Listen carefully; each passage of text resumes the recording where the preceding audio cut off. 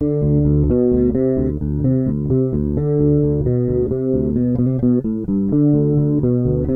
Something for Nothing, the Rush Fancast. Jerry and Steve with you. Jerry, it's morning. This is a strange thing for us, recording in the morning. I know. I'm an early bird today. Yeah. So we'll see if we're more refreshed today when we record the podcast. Yeah, we'll see how foggy the brain is. So what are your thoughts so far? We've gotten through 2 hours. We've talked for 2 hours about snakes and arrows, and we're going to talk for another hour today. Did you think in your wildest dreams when we started this podcast, we talked about snakes and arrows for 3 hours? No, I can't imagine talking about anything for 3 hours before we started this podcast. Well, we're about to do it. You can find us on Twitter at RushFancast. Instagram, we are at The Rushcast. Email Jerry. Let him know what you think about our endless talk about snakes and arrows. TheRushcast@gmail.com. The bass intro and outro done by Lex. He's fabulous. We got a lot to talk about, Jared, today. We do? So let's hear your email. Yeah, we do. We have a lot to talk about. Don't you think? We have 2 instrumentals to talk about. That's a lot. Yeah, let's see. Here's an email from Tom. Hey, Tom. About our interview with Donna Halper. Oh, cool. He says, "Hey, Steve and Jerry, I just listened to your interview with Donna Halper. Great interview as always. She offers a unique perspective to Rush's history, and it's always great to hear what she has to say. I wanted to discuss some of the negativity surrounding..." Oh, he's talking about Ryan Reed. Oh, really? Yeah. "I wanted to discuss some of the negativity surrounding Ryan Reed's interview and your defense of him, which I 100% agree with." Oh, nice. I love it when people 100% agree with us. I know. Usually it's like 85. "It's completely asinine that because Ryan didn't see Rush live, his opinion doesn't matter. I'm right around Ryan's age. I've only seen the band twice. Does that make my opinion of Rush matter twice as much as Ryan's, or matter 25 times less than yours or Steve's? Of course not. I think Ryan's point when he said something like, we're all fans of the band and we should all be on the same team, so to speak. So let's just enjoy that. That's how it should be. It's not a competition, but sadly, as you rightly stated, some people want to feel special, so they put boundaries or requirements on fandom. You're not a real fan if this, or you're not a real fan if that. That's ridiculous. And while listening to your defense of Ryan not being able to see the band, I couldn't help but play devil's advocate and think if that fan, the one who was criticizing Ryan, who said Ryan's opinion is disqualified, heard your argument, he would say, well, a real fan would drive 6 hours round trip, and a real fan would take out a second mortgage on their house to pay for the tickets, and a real fan, blah, blah, blah. Well, to him, I say a real fan would not discredit another fan's opinion or level of fandom." Wow, that's great. I wish I had thought of that. Yeah. But it's so true. Why wouldn't we want more people in this club, Jer? Why do people try to exclude people from the club? I don't know, man. Welcome more people into the club, right? Yeah. They want to feel special, I guess. Everybody wants to feel special, Steve. All Rush fans are special, Jer. That's what we were discovering. All Rush fans are special. They're unique snowflakes. Indeed, indeed. So we've got a lot to talk about, like I said, with Snakes and Arrows. Let's get right back into it. Track 8 on Snakes and Arrows, Jer, is Hope.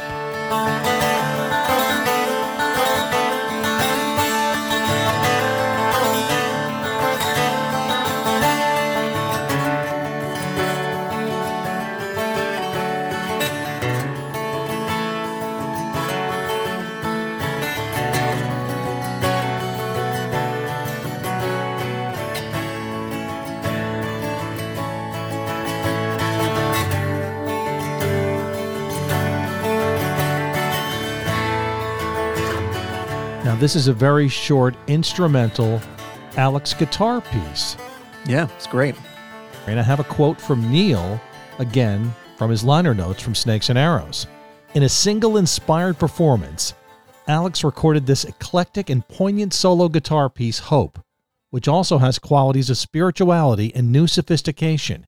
He chose the title from the line in Faithless, I still cling to hope. And that song, Hope, is a kind of secular prayer." Wow. Yeah. Yeah. I really like this.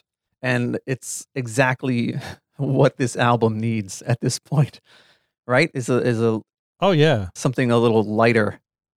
And it's called Hope because that's, we need some hope at this point after the songs that just came before it. Absolutely. Absolutely. And the live version was nominated for a Grammy, Jer, and appeared on the compilation Songs for Tibet. I did not know that. Wow. Yeah. I didn't know that either. That's Pretty cool, great. right? Yeah. I just think this song shows Alex's incredible versatility. Oh, yeah. How he can go from playing hard rock to this beautiful classical piece. Yeah. He's a virtuoso. He definitely is. It's amazing. It sounds great. He's got a lot of different flavors in there. Just amazing. And it leads perfectly because he used the line from Faithless into the song Faithless, which is the next track on Snakes and Arrows. Like the willows in the wind or the cliffs along the ocean, I will quietly resist. I will quietly resist.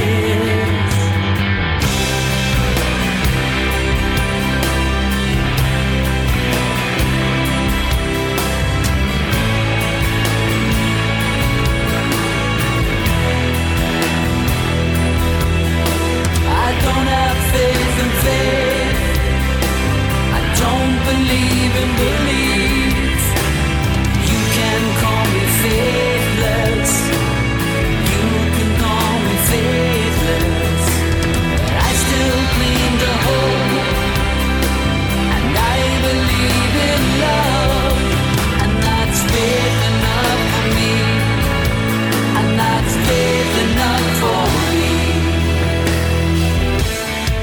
All right, I've got a couple of quotes for you, Jer, on Faithless. The first one's from Getty. I have a Getty quote for you. Great.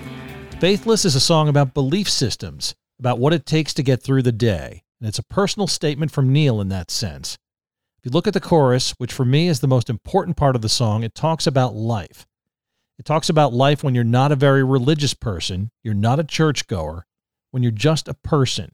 You can call it being an atheist, you can call it whatever you want to call it, but there are many people who don't identify with a practice of a particular religion. There are many people who find their own road, find their own spirituality in themselves, and find things to believe in that relate to the way they live. And that's what this song is really about. How about that? Yeah, I agree with him. How could I disagree with him? I don't know how you could. And Getty really identified with this song, and you can tell Oh, yeah. with the way he sung it. And Yeah. he always talked very positively about this song. So I've got a quote from Neil, again, from the Snakes and Arrows liner notes. The song Faithless is one of the ones that came out of a lot of thinking I did during the writing of Roadshow. That was Neil's book about traveling on the 30th anniversary tour on motorcycle. Mm-hmm.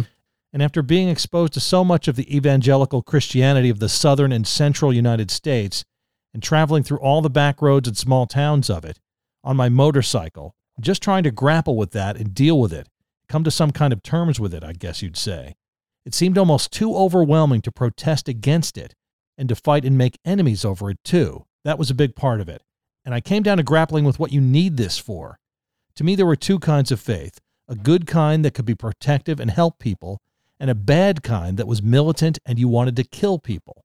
In the song, I wanted to express, first of all, that you don't need that kind of faith to have a moral belief, and to have, as I describe it, a moral compass and a spirit level. Those were the two metaphors I looked at there. I thought, well, I have those sorts of things. I have a strong sense of right and wrong, and a sense of compassion and a sense of charity, and all those weren't contingent on being punished for them or being rewarded for them. Yeah. And that pretty much sums up Neil's thoughts on faith and religion right there. Well, yeah, and it's also some of the aspects of armor and sword Yep. are in that quote too. Mhm. Protective or militant. This is my favorite song on the record, I think. Well, what are your thoughts on it? Oh yeah. Well, when I think I mentioned in the previous podcast, or maybe we've talked so long, like we said about this. I don't remember when I said it. That I have, I wasn't really into the previous couple of Rush albums that much, Mm-hmm.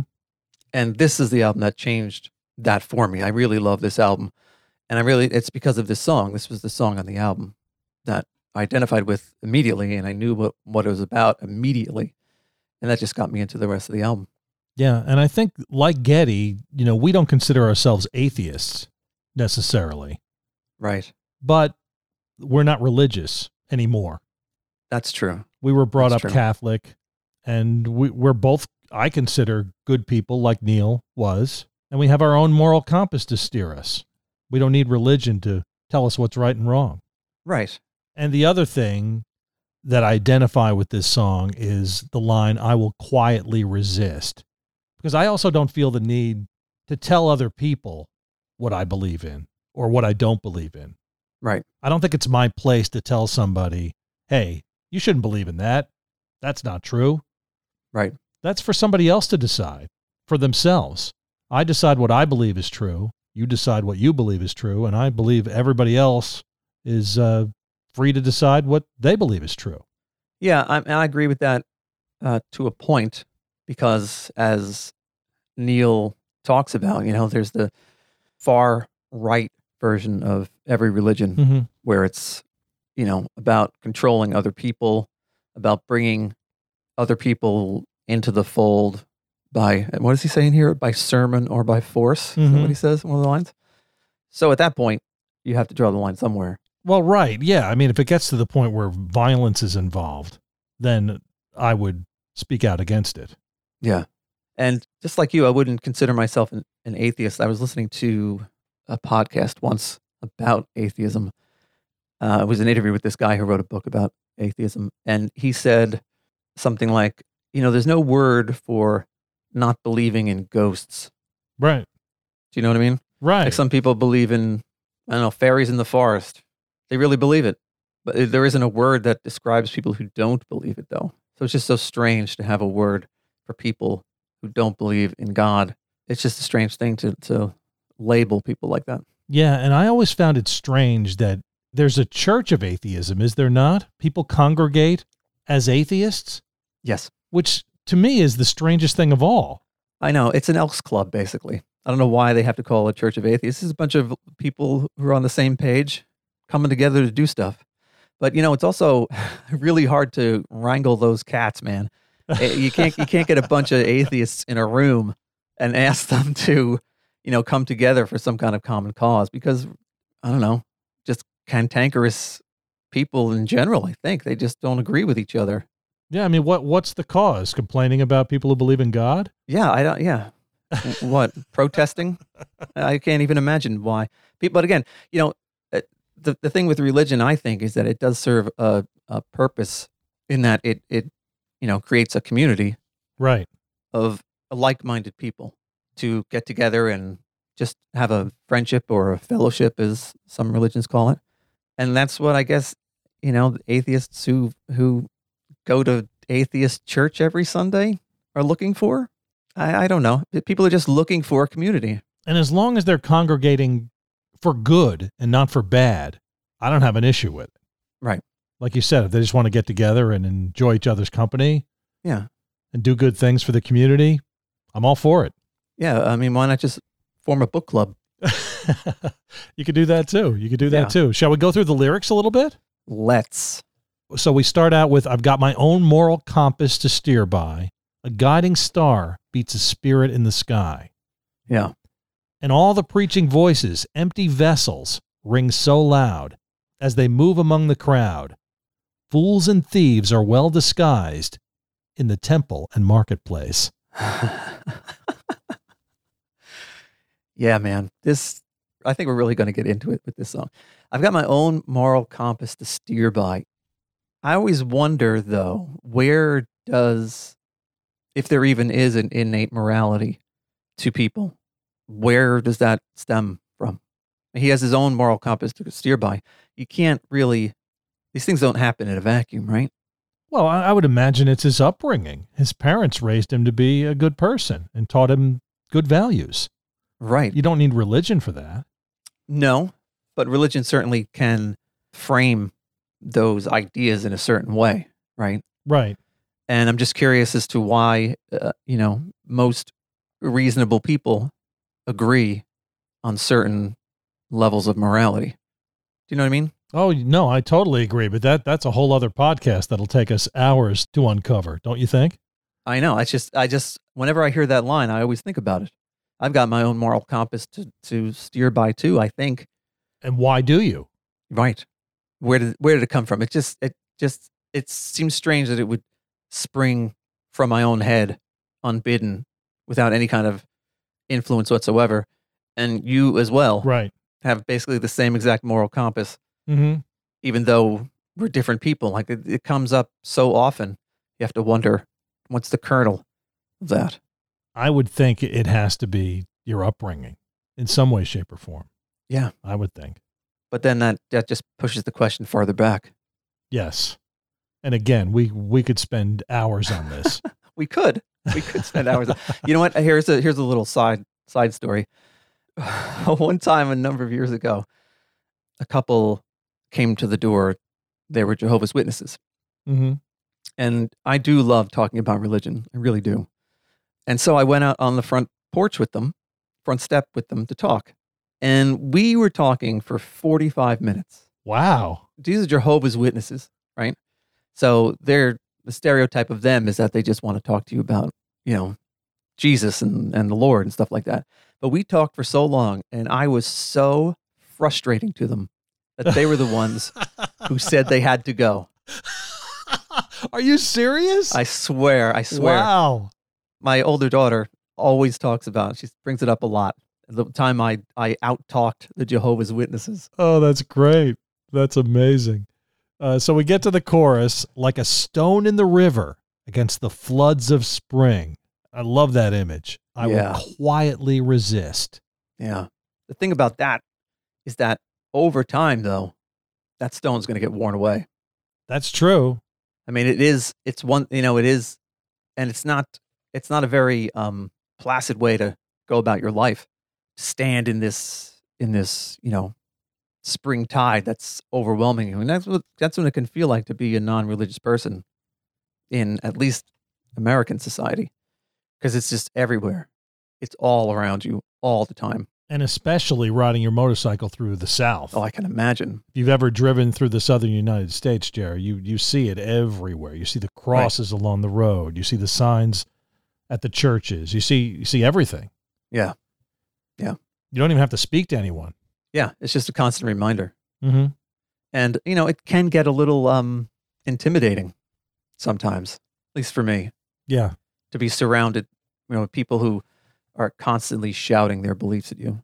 It makes me uncomfortable. And it takes a strong person like Neil to quietly resist. Right. Like the willows in the wind or the cliffs along the ocean. Yeah. I will quietly resist. But standing firm, but quietly, Mm-hmm. right? Not being influenced by it, but still standing your ground. Yep. There's some interesting things in the first verse too. Religious, he's weaving in some kind of religious imagery to make his point, right? There's the guiding star, Mm-hmm. Star of Bethlehem, I'm assuming, right? Right.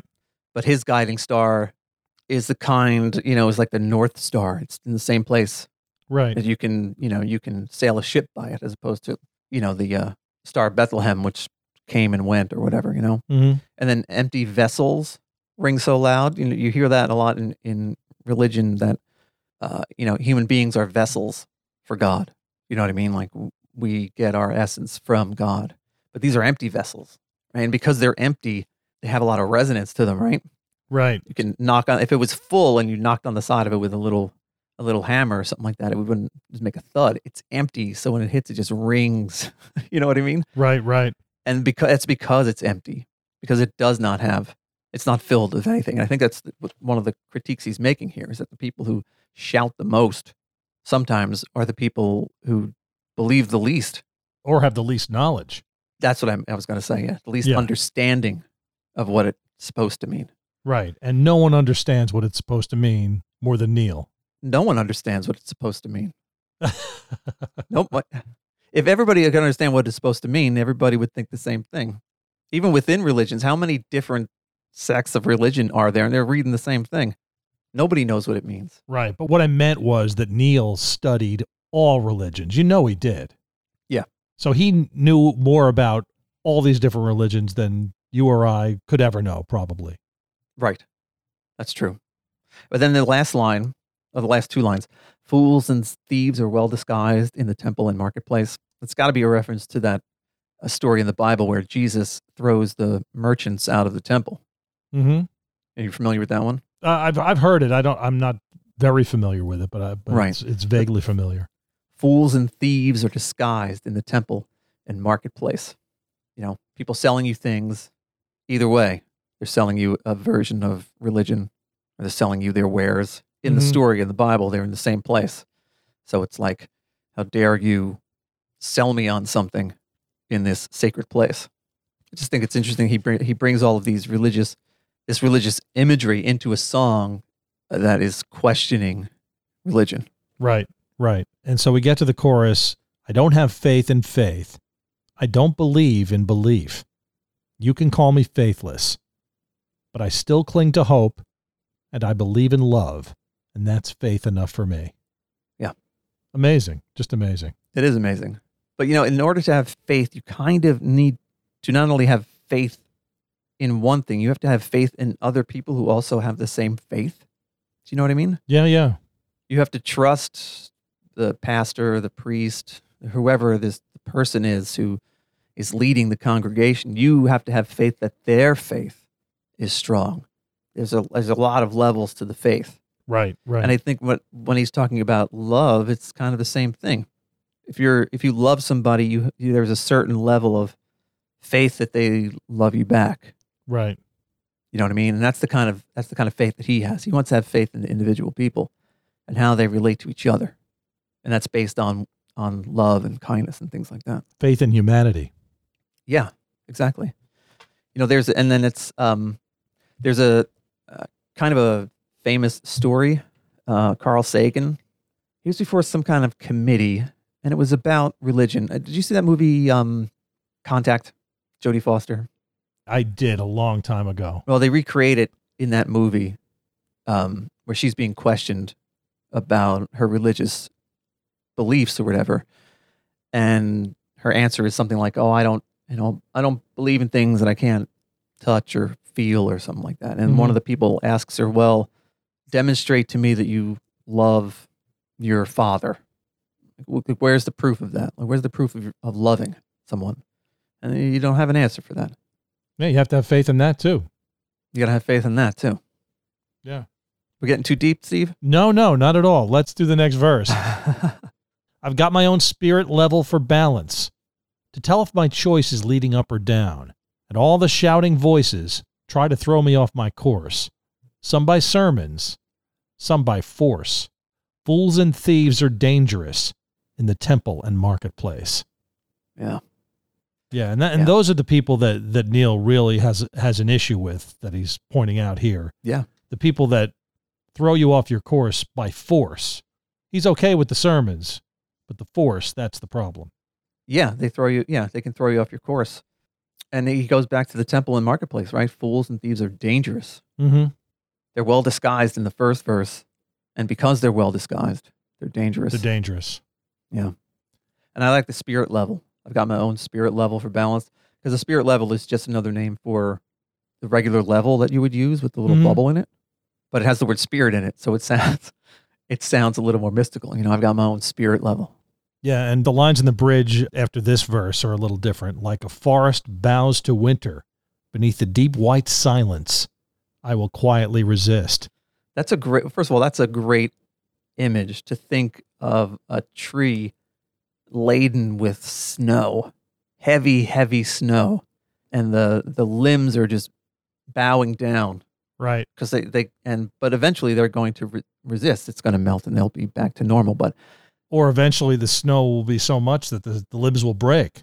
Right. But at this moment, they're holding course, even though they're being bent by this heavy weight. And my favorite one, like a flower in the desert that only blooms at night, I will quietly resist. And Hugh Syme used this for the image for the song inside the liner notes for Snakes and Arrows, which is a beautiful picture as well. Yeah. Another side note.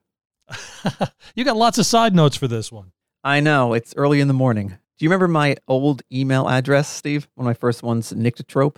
I do remember that. I don't know what it means, though. Well, a nyctotropic plants are plants that assume a different position at night than during the day.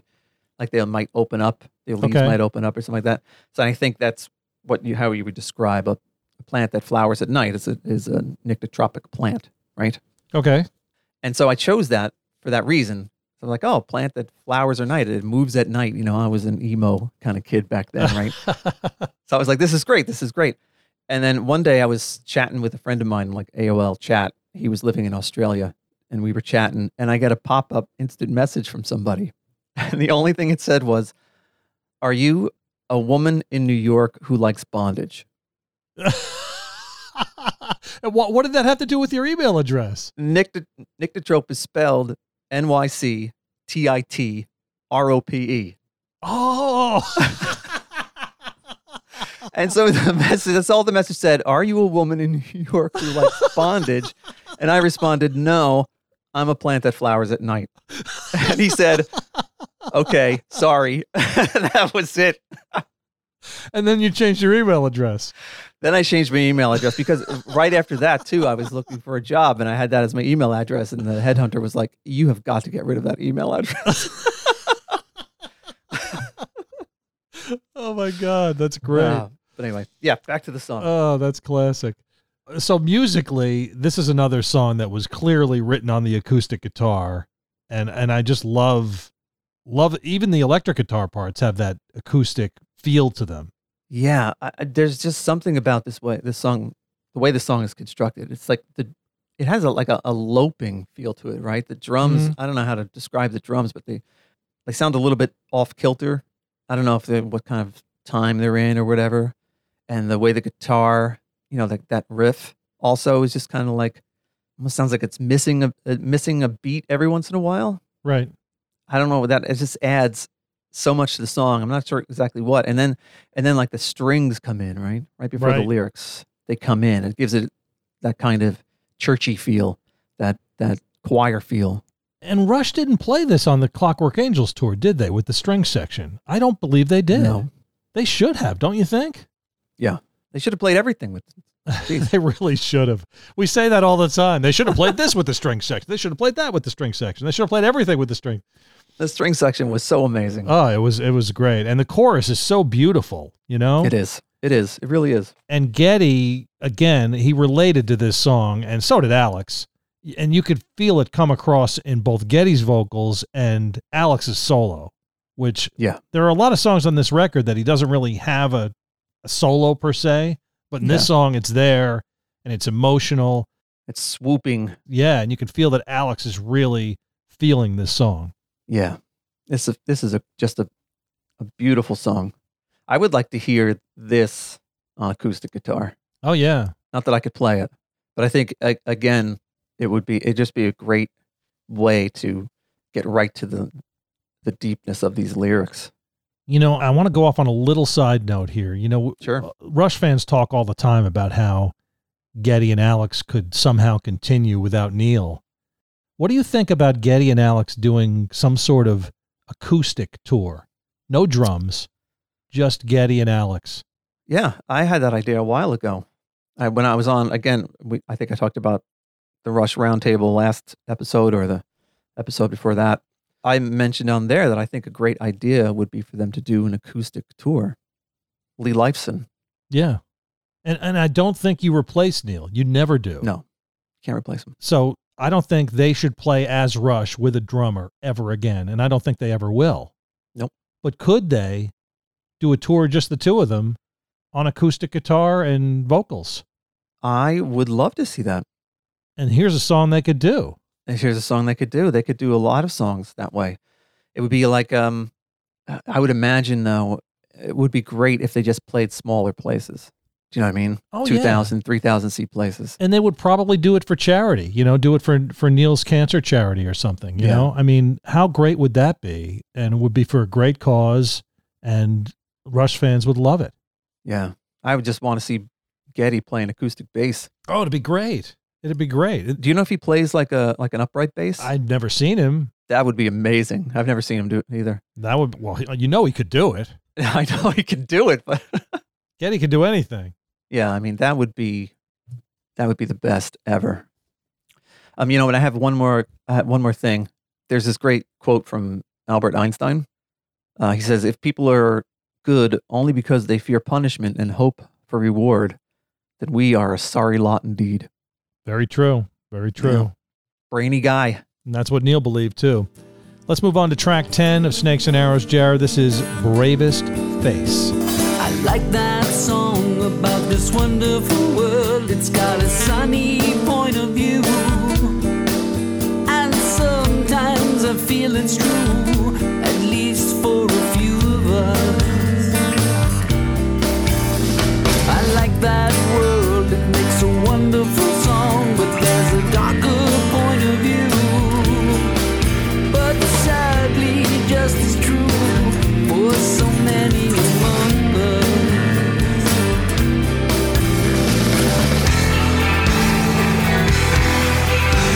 Though we might have precious little, it's still precious.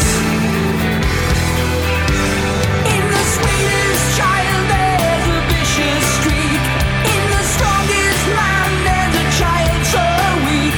In the whole wide world there's no magic place. So you might as well rise, put on your bravest face.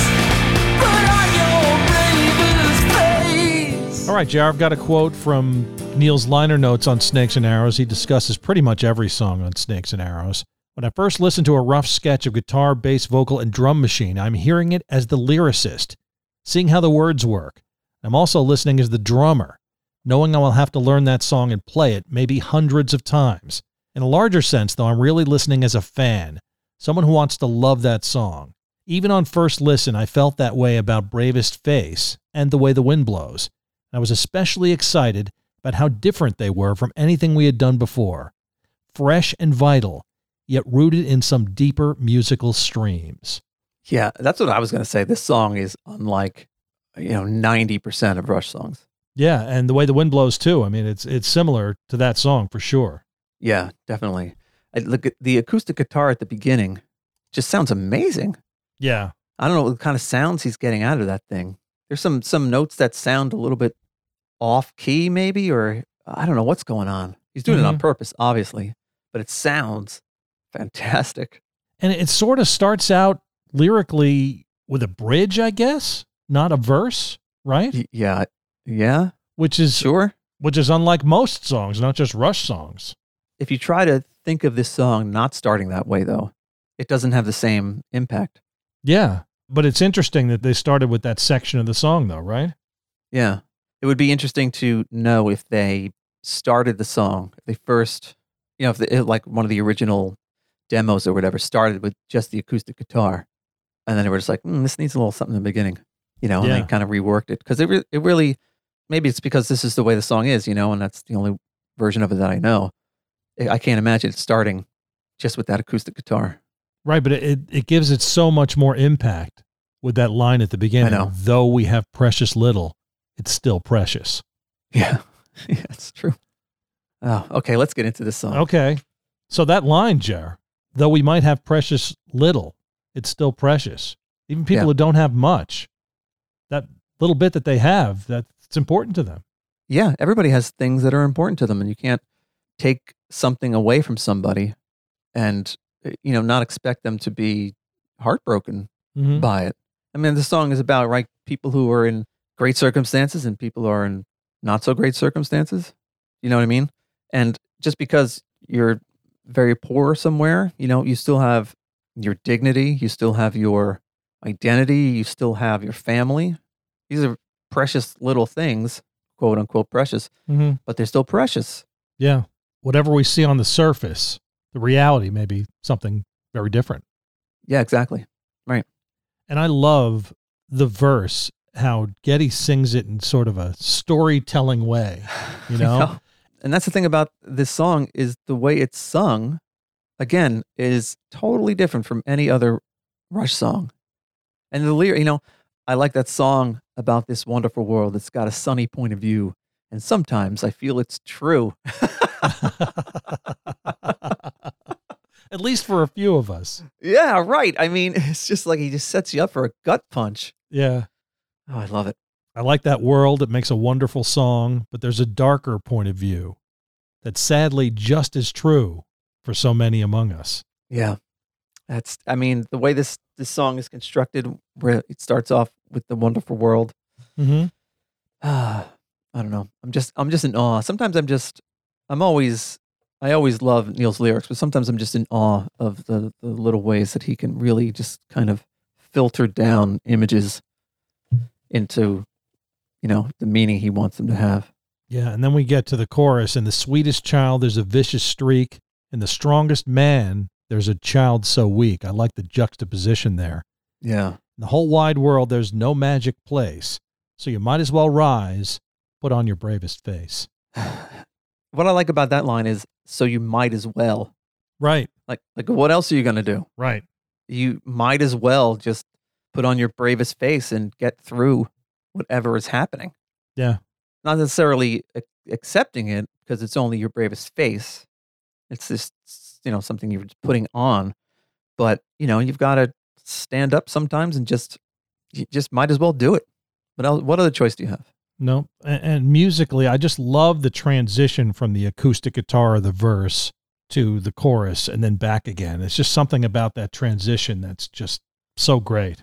I know. Well, I mean, that's however Alex composed this part, they just go together great. You know what I mean? Yeah, it really is fantastic. So we've got a couple more verses. Yeah. I like that show where they solve all the murders. What show is that? There's a billion of them. I know. That heroic point of view. It's got justice and vengeance too. At least so the story goes. Right. Man, he just can't. This song just cannot let good feelings live for very long.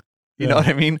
It's got justice and vengeance too. At least so the story goes. There's so much more to those stories. You know what I mean? Like the murder is solved on the screen, but the rest of the story is tragedy for everyone else involved.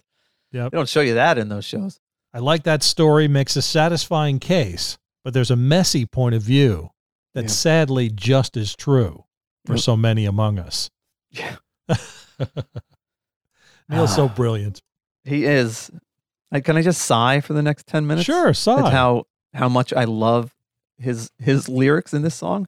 And then we've got the chorus, which is different this time around. In the softest voice, there's an acid tongue. In the oldest eyes, there's a soul so young. In the shakiest will, there's a core of steel. On the smoothest ride, there's a squeaky wheel. Those are all just great images. Right. Nice opposites. Yeah. Right. I guess that ties into the fact that there's always an other side to something, right? Yeah. So, people who have soft voices might spit out something in anger sometimes.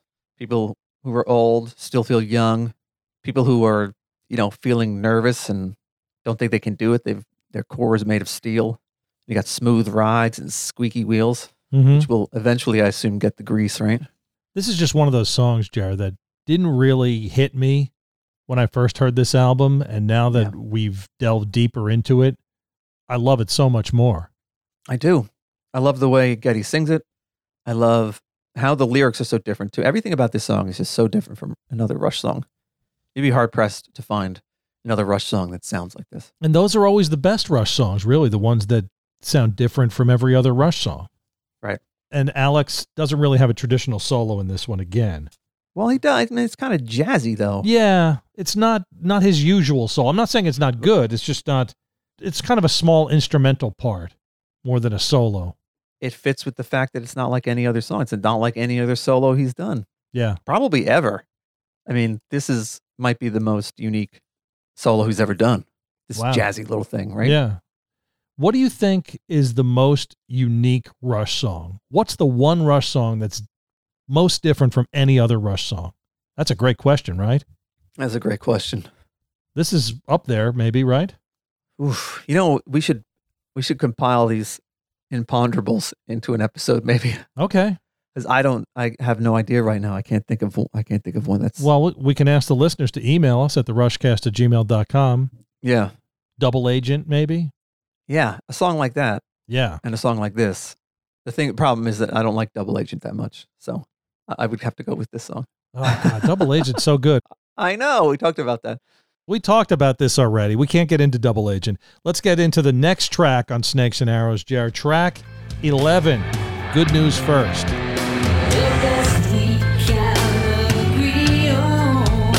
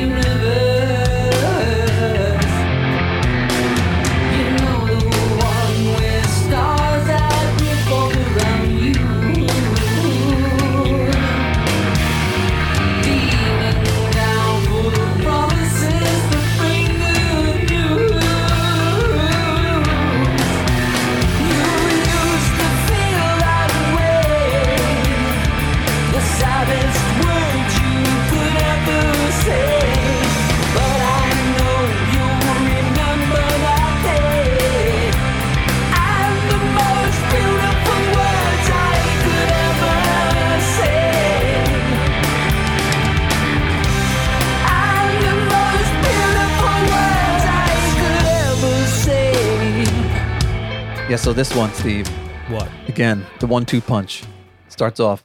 The best we can agree on is that it could have been worse. He's starting already, man. He is starting already. The best we can agree on is that it could have been worse. Before we get into this, I have a quote from Alex. I haven't had many Alex quotes on Snakes and Arrows. Good News First really came a long way for me. When we first wrote that song, it was probably one of the, I don't want to say weaker songs in terms of strength. It was sort of down at the bottom. I always thought, we'll do something to it, bring life to it, and take a little bit out of the ordinary place that it's occupying at the moment. As the song progressed, we started trimming. We took a different approach. It was strongly acoustic all the way through the original version, and it really benefited from electric. It really needed the drive of the electric guitar. As much as you want to use your imagination, until you actually do it, you're not really quite sure. Well, once we got into recording it, the whole verse section started really growing, and in the middle 8, there's a beautiful change of scenery. It goes from driving electrics and a very rhythmic kind of spooky verse section into this glorious middle 8 of acoustics and beautiful melodies and a passionate vocal. And now that song is probably one of my favorites on the record. And that's really cool. When it's a sleeper like that, it's like the runt of the litter ends up being one of the prized dogs. Not that I want to call it a dog. That's how he ended it? Yeah. And that's what I'm calling it, a dog. Like, that's good to know, though, that they worked on this song. I'm always impressed. Obviously, Rush does it. Artists do it all the time. We talked to Jacob Moon, right? About how long it took him to do his version of Subdivisions. Mm-hmm. You're recognizing something in a song and just plugging away, chipping away out of it. Right. Keep working at it. Yeah. I think Michelangelo, there was Michelangelo, some sculptor, whatever. Somebody asked him how he was such a great sculptor, and he said, I just, picture something I want to sculpt, and I just chip away all the things that aren't it. Wow. See, but you needed a different sort of mindset to be able to do that. Right, exactly. And that's what Alex has. Right. It's a certain thing to see something and be like, this isn't right. You got to learn how to fix it. And this one is another gem. Gems, man. This album is littered with gems. And Neil wrote these words in that same lover's quarrel style, but it's not a lover's quarrel. Yeah. Shall we go through the lyrics? I'd love to. The best we can agree on is it could have been worse, as you already stated. What happened to your old benevolent universe? You know, the one with stars that revolve around you, beaming down full of promises to bring good news. I don't know if you've noticed this, but the way we've been reading the lyrics for this song and Faithless, it's just, they're very sarcastic. We're just reading them very sarcastically. Should we be? No, I think so. I meant Brave as Face. When we're reading the lyrics of Brave as Face, we read them a little sarcastically, not Faithless. Or I'm reading them sarcastically is what you're getting at. This one too, right? The best we can agree on is that it could have been worse. What happened to your old benevolent universe? The one with stars that revolve around the sky. Revolve around you, Jared. Yeah, right. Oh, beaming down full of promises to bring good news. Jeez. I mean, It's so true, right? Like old modes of, astronomy, how the universe was constructed, with Earth at the center and all that kind of stuff. Back then, it was just like, oh, yeah, of course. Everything's in line for us to benefit us. Right. And the spirits in the sky are just going to bring us the good news, which I don't know if you made the connection, but the good news is usually how religious people refer to the story of Jesus. Right. Have you heard the good news? There's a good news Bible.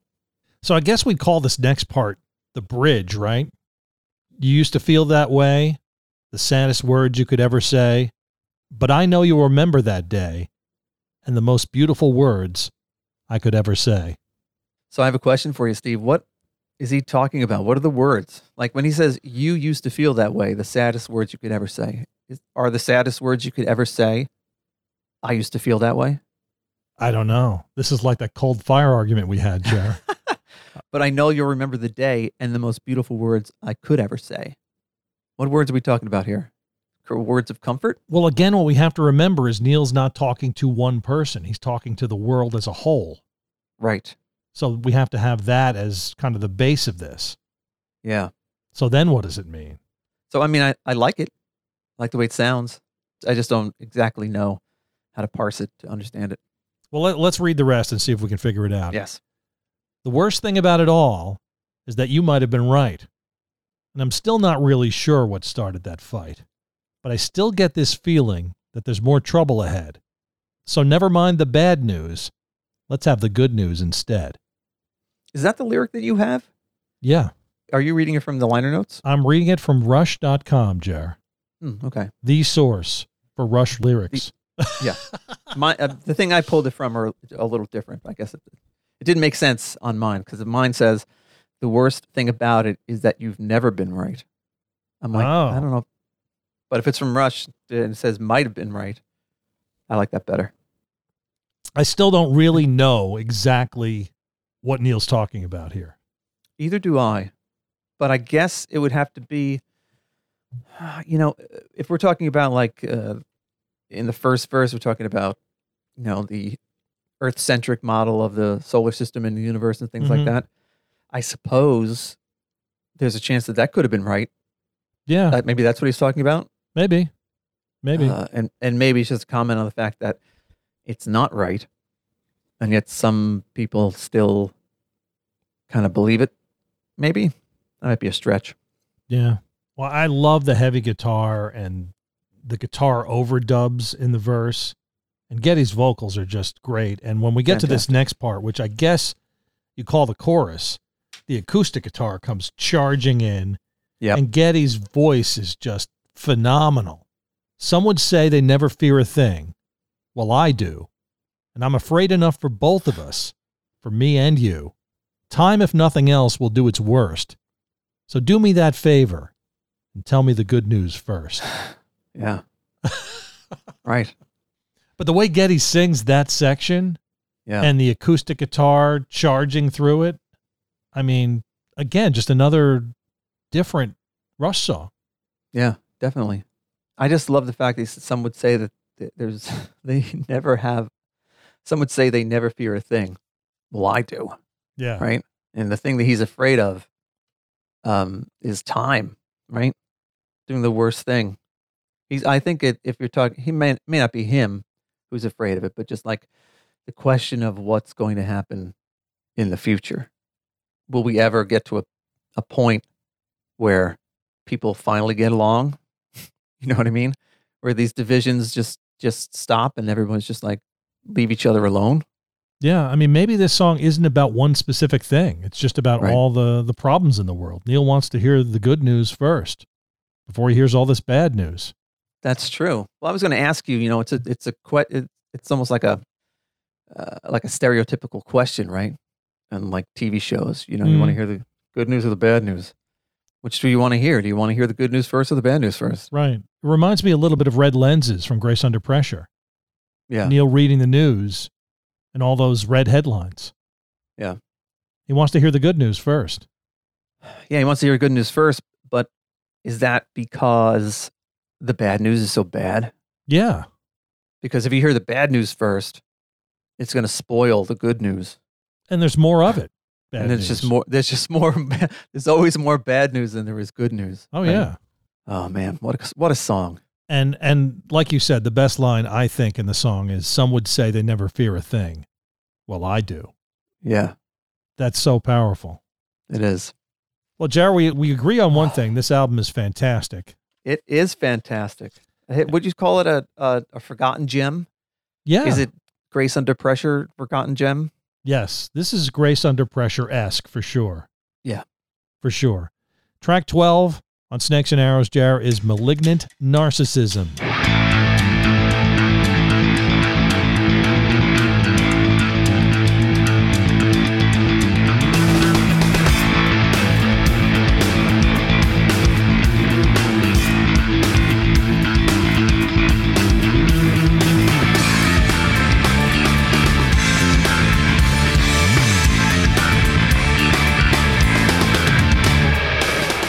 right, Jerry, my quote on Malignant Narcissism is from Geddy Lee. Okay. We're all big Matt Stone fans and South Park fans. So we were all fans of that movie, and Neil is friends with Matt Stone. And Matt and Trey Parker were both Rush fans at some point, so they kept in contact. And Neil said, look, we want to do this song called Malignant Narcissism. And Matt was thrilled. He said, great. The title of the song, Jar, is inspired by the film Team America World Police. In that film, the psychological term malignant narcissism is used in reference to Islamic terrorists. That's a funny movie. Yeah, and the voice heard as an audio sample taken from the film appears at 108 in the song. It's a female voice saying, usually a case of malignant narcissism brought on during childhood. I don't remember that being in the movie. I remember the movie specifically for its puppetry sex scenes. Yeah. Which were amazing. I really don't remember anything else about that movie except that. I remember one specific song that I don't really want to say the name of. I don't remember the song in that either. It's a good movie. It's a good movie. And I can see why the guys are South Park fans for sure. Right. So this song, Jeff, before we get into it, was nominated for a 2008 Grammy for Best Instrumental Performance, as Rush was many times nominated, Yes. never won. Did they lose to the Police again? No, they lost to Bruce Springsteen, What? who was well known for his instrumental pieces. What instrumental did he? You ready to hear this, Jar? I'm unfamiliar with a Springsteen instrumental piece.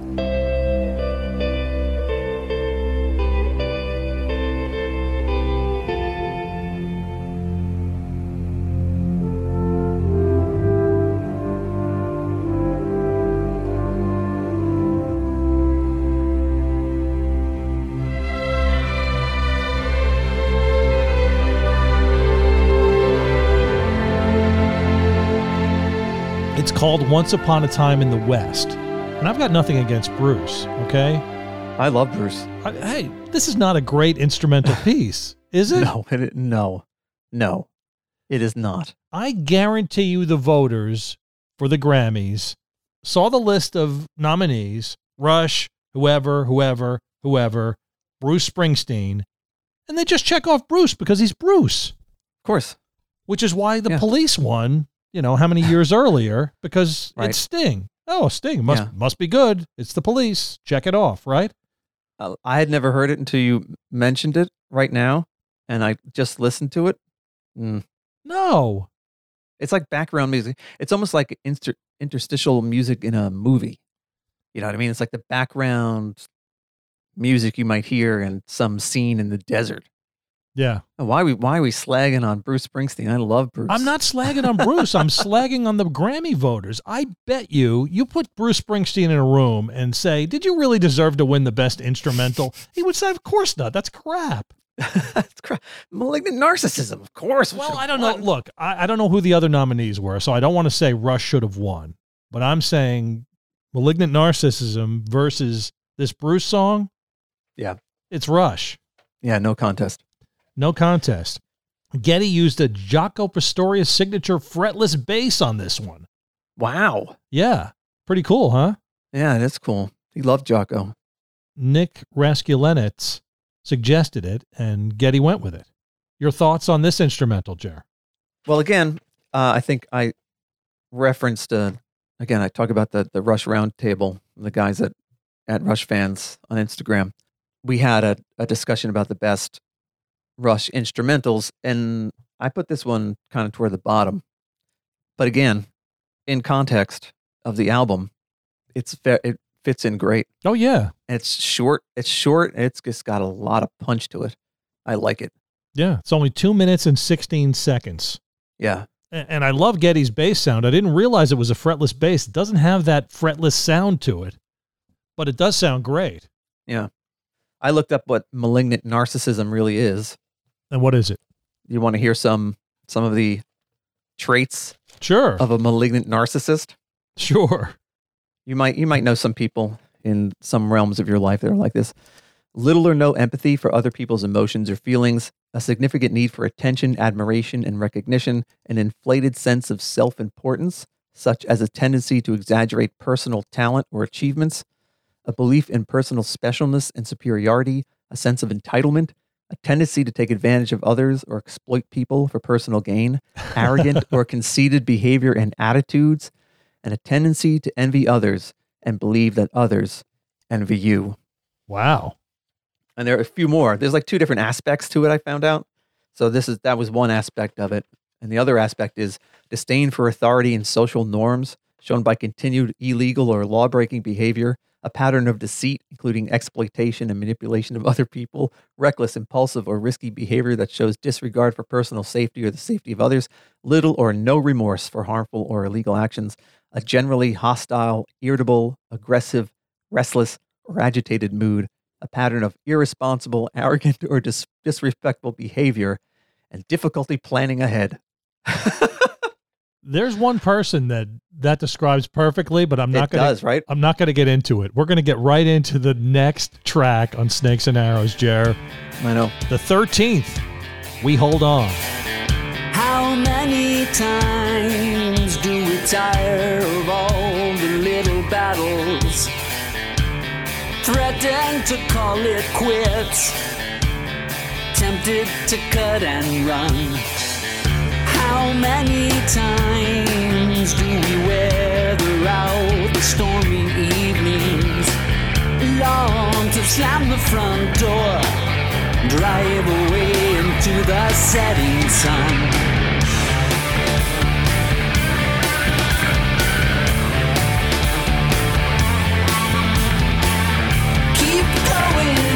Till dawn. How many times must another line be drawn?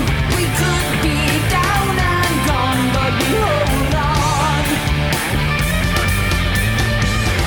Keep going until dawn. How many times must another line be drawn? We could be down and gone, but we hold on.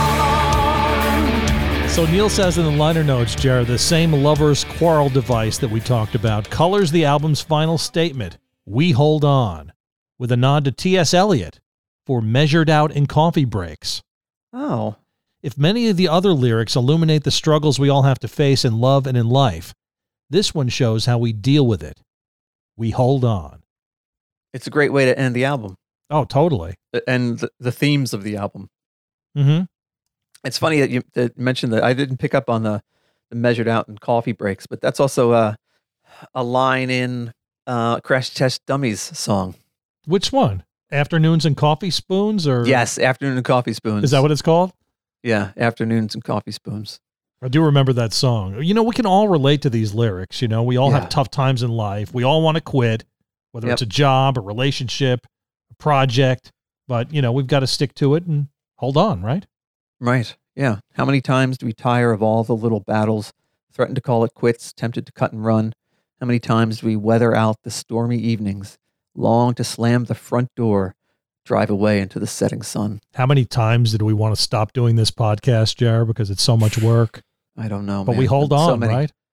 That reminds me, Steve, I got to go out for a pack of cigarettes. I might not be back. Then we get to the chorus, right? Keep going until dawn. How many times must another line be drawn? We could be down and gone, but we hold on. Yeah. The lines drawn to me seem like personal lines, right? Like you say to yourself, I'm not going to deal with this anymore. Like something at work or something like that. I'm not going to be disrespected at work anymore. Here's the line. I'm going to quit. But then, you know, you need the job. You need the money. The disrespect comes. Right. Now you push the line a little further. It could be relationships, could be anything.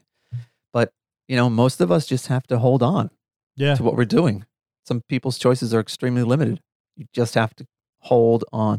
And it's not a very positive thing. It's an encouraging thing to say, you know, hold on, but it's not a very positive thing. Right. To say. Like you said, just a great way to end the record.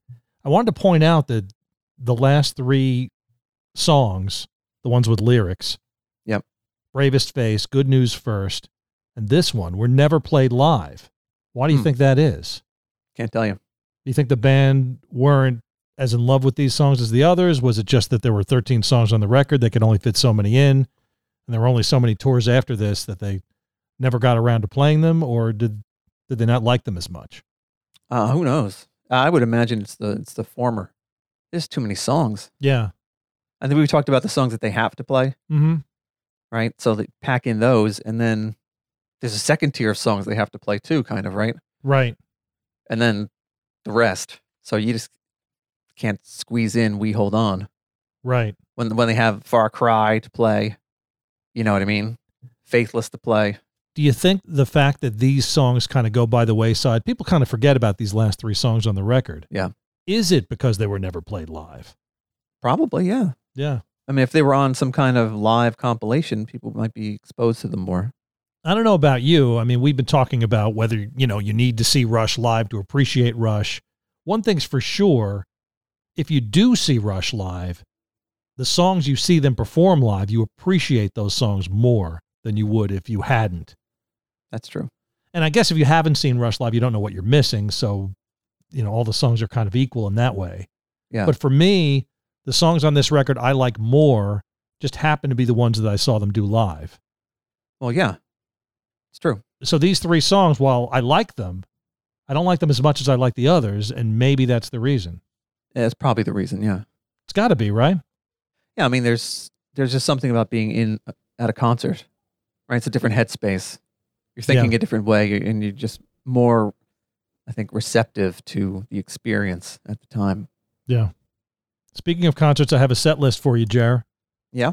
From the Snakes and Arrows tour. This is from Center Bell, or the Bell Center, I guess, in Montreal, Canada, June 12th, 2008. 2 sets, Jer. Set 1, Limelight. Digital Man. I'd forgotten they did Digital Man on this tour. How cool is that?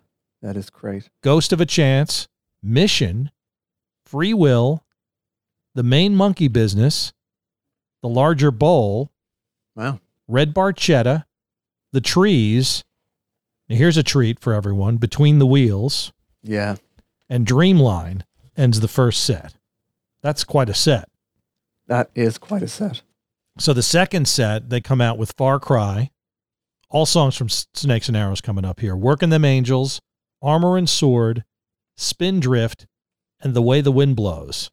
Wow, in a row. 5 new songs in a row. All great, though. Yeah.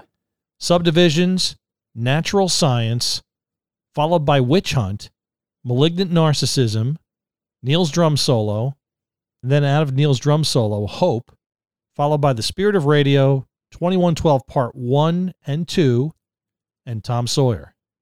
I'm Sorry was the last song of the set. Yes. Yeah. The encore was One Little Victory, A Passage to Bangkok. Oh, I don't remember that. I don't know if they played that at our show. And YYZ. Wow. How about that for a set? That's amazing. So your thoughts overall on Snakes and Arrows now that we've finished talking for more than 3 hours about it? Well, it like I said, it has definitely jumped up in my ranking. It was just one of those albums that, while I liked it at the time and thought it was better than the previous albums, listening to it, I don't remember the last time I listened to it in its entirety. I certainly haven't listened to it like this in a long time. It's a fantastic album. Yeah, it's terrific. Yeah, there's just some songs on here that are going to go on, rotation. Sometimes I just listen to random Rush songs, and definitely I'm going to pick up The Way the Wind Blows and throw it in there sometimes. Absolutely. You can find us on Twitter. We are at RushFanCast. Instagram, we are at The RushCast. Email Jerry. Let him know what you thought of our conversation about Snakes and Arrows at therushcast@gmail.com. Lex did the bass intro and outro. He's fabulous. And Jerry's got a quote, which will be fabulous. Let's hear it. Of course. I like that song about this wonderful world. It's got a sunny point of view. And sometimes I feel it's true, at least for a few of us. Very few of us. Yep. Thanks, Jer. Okay, see you later, Steve.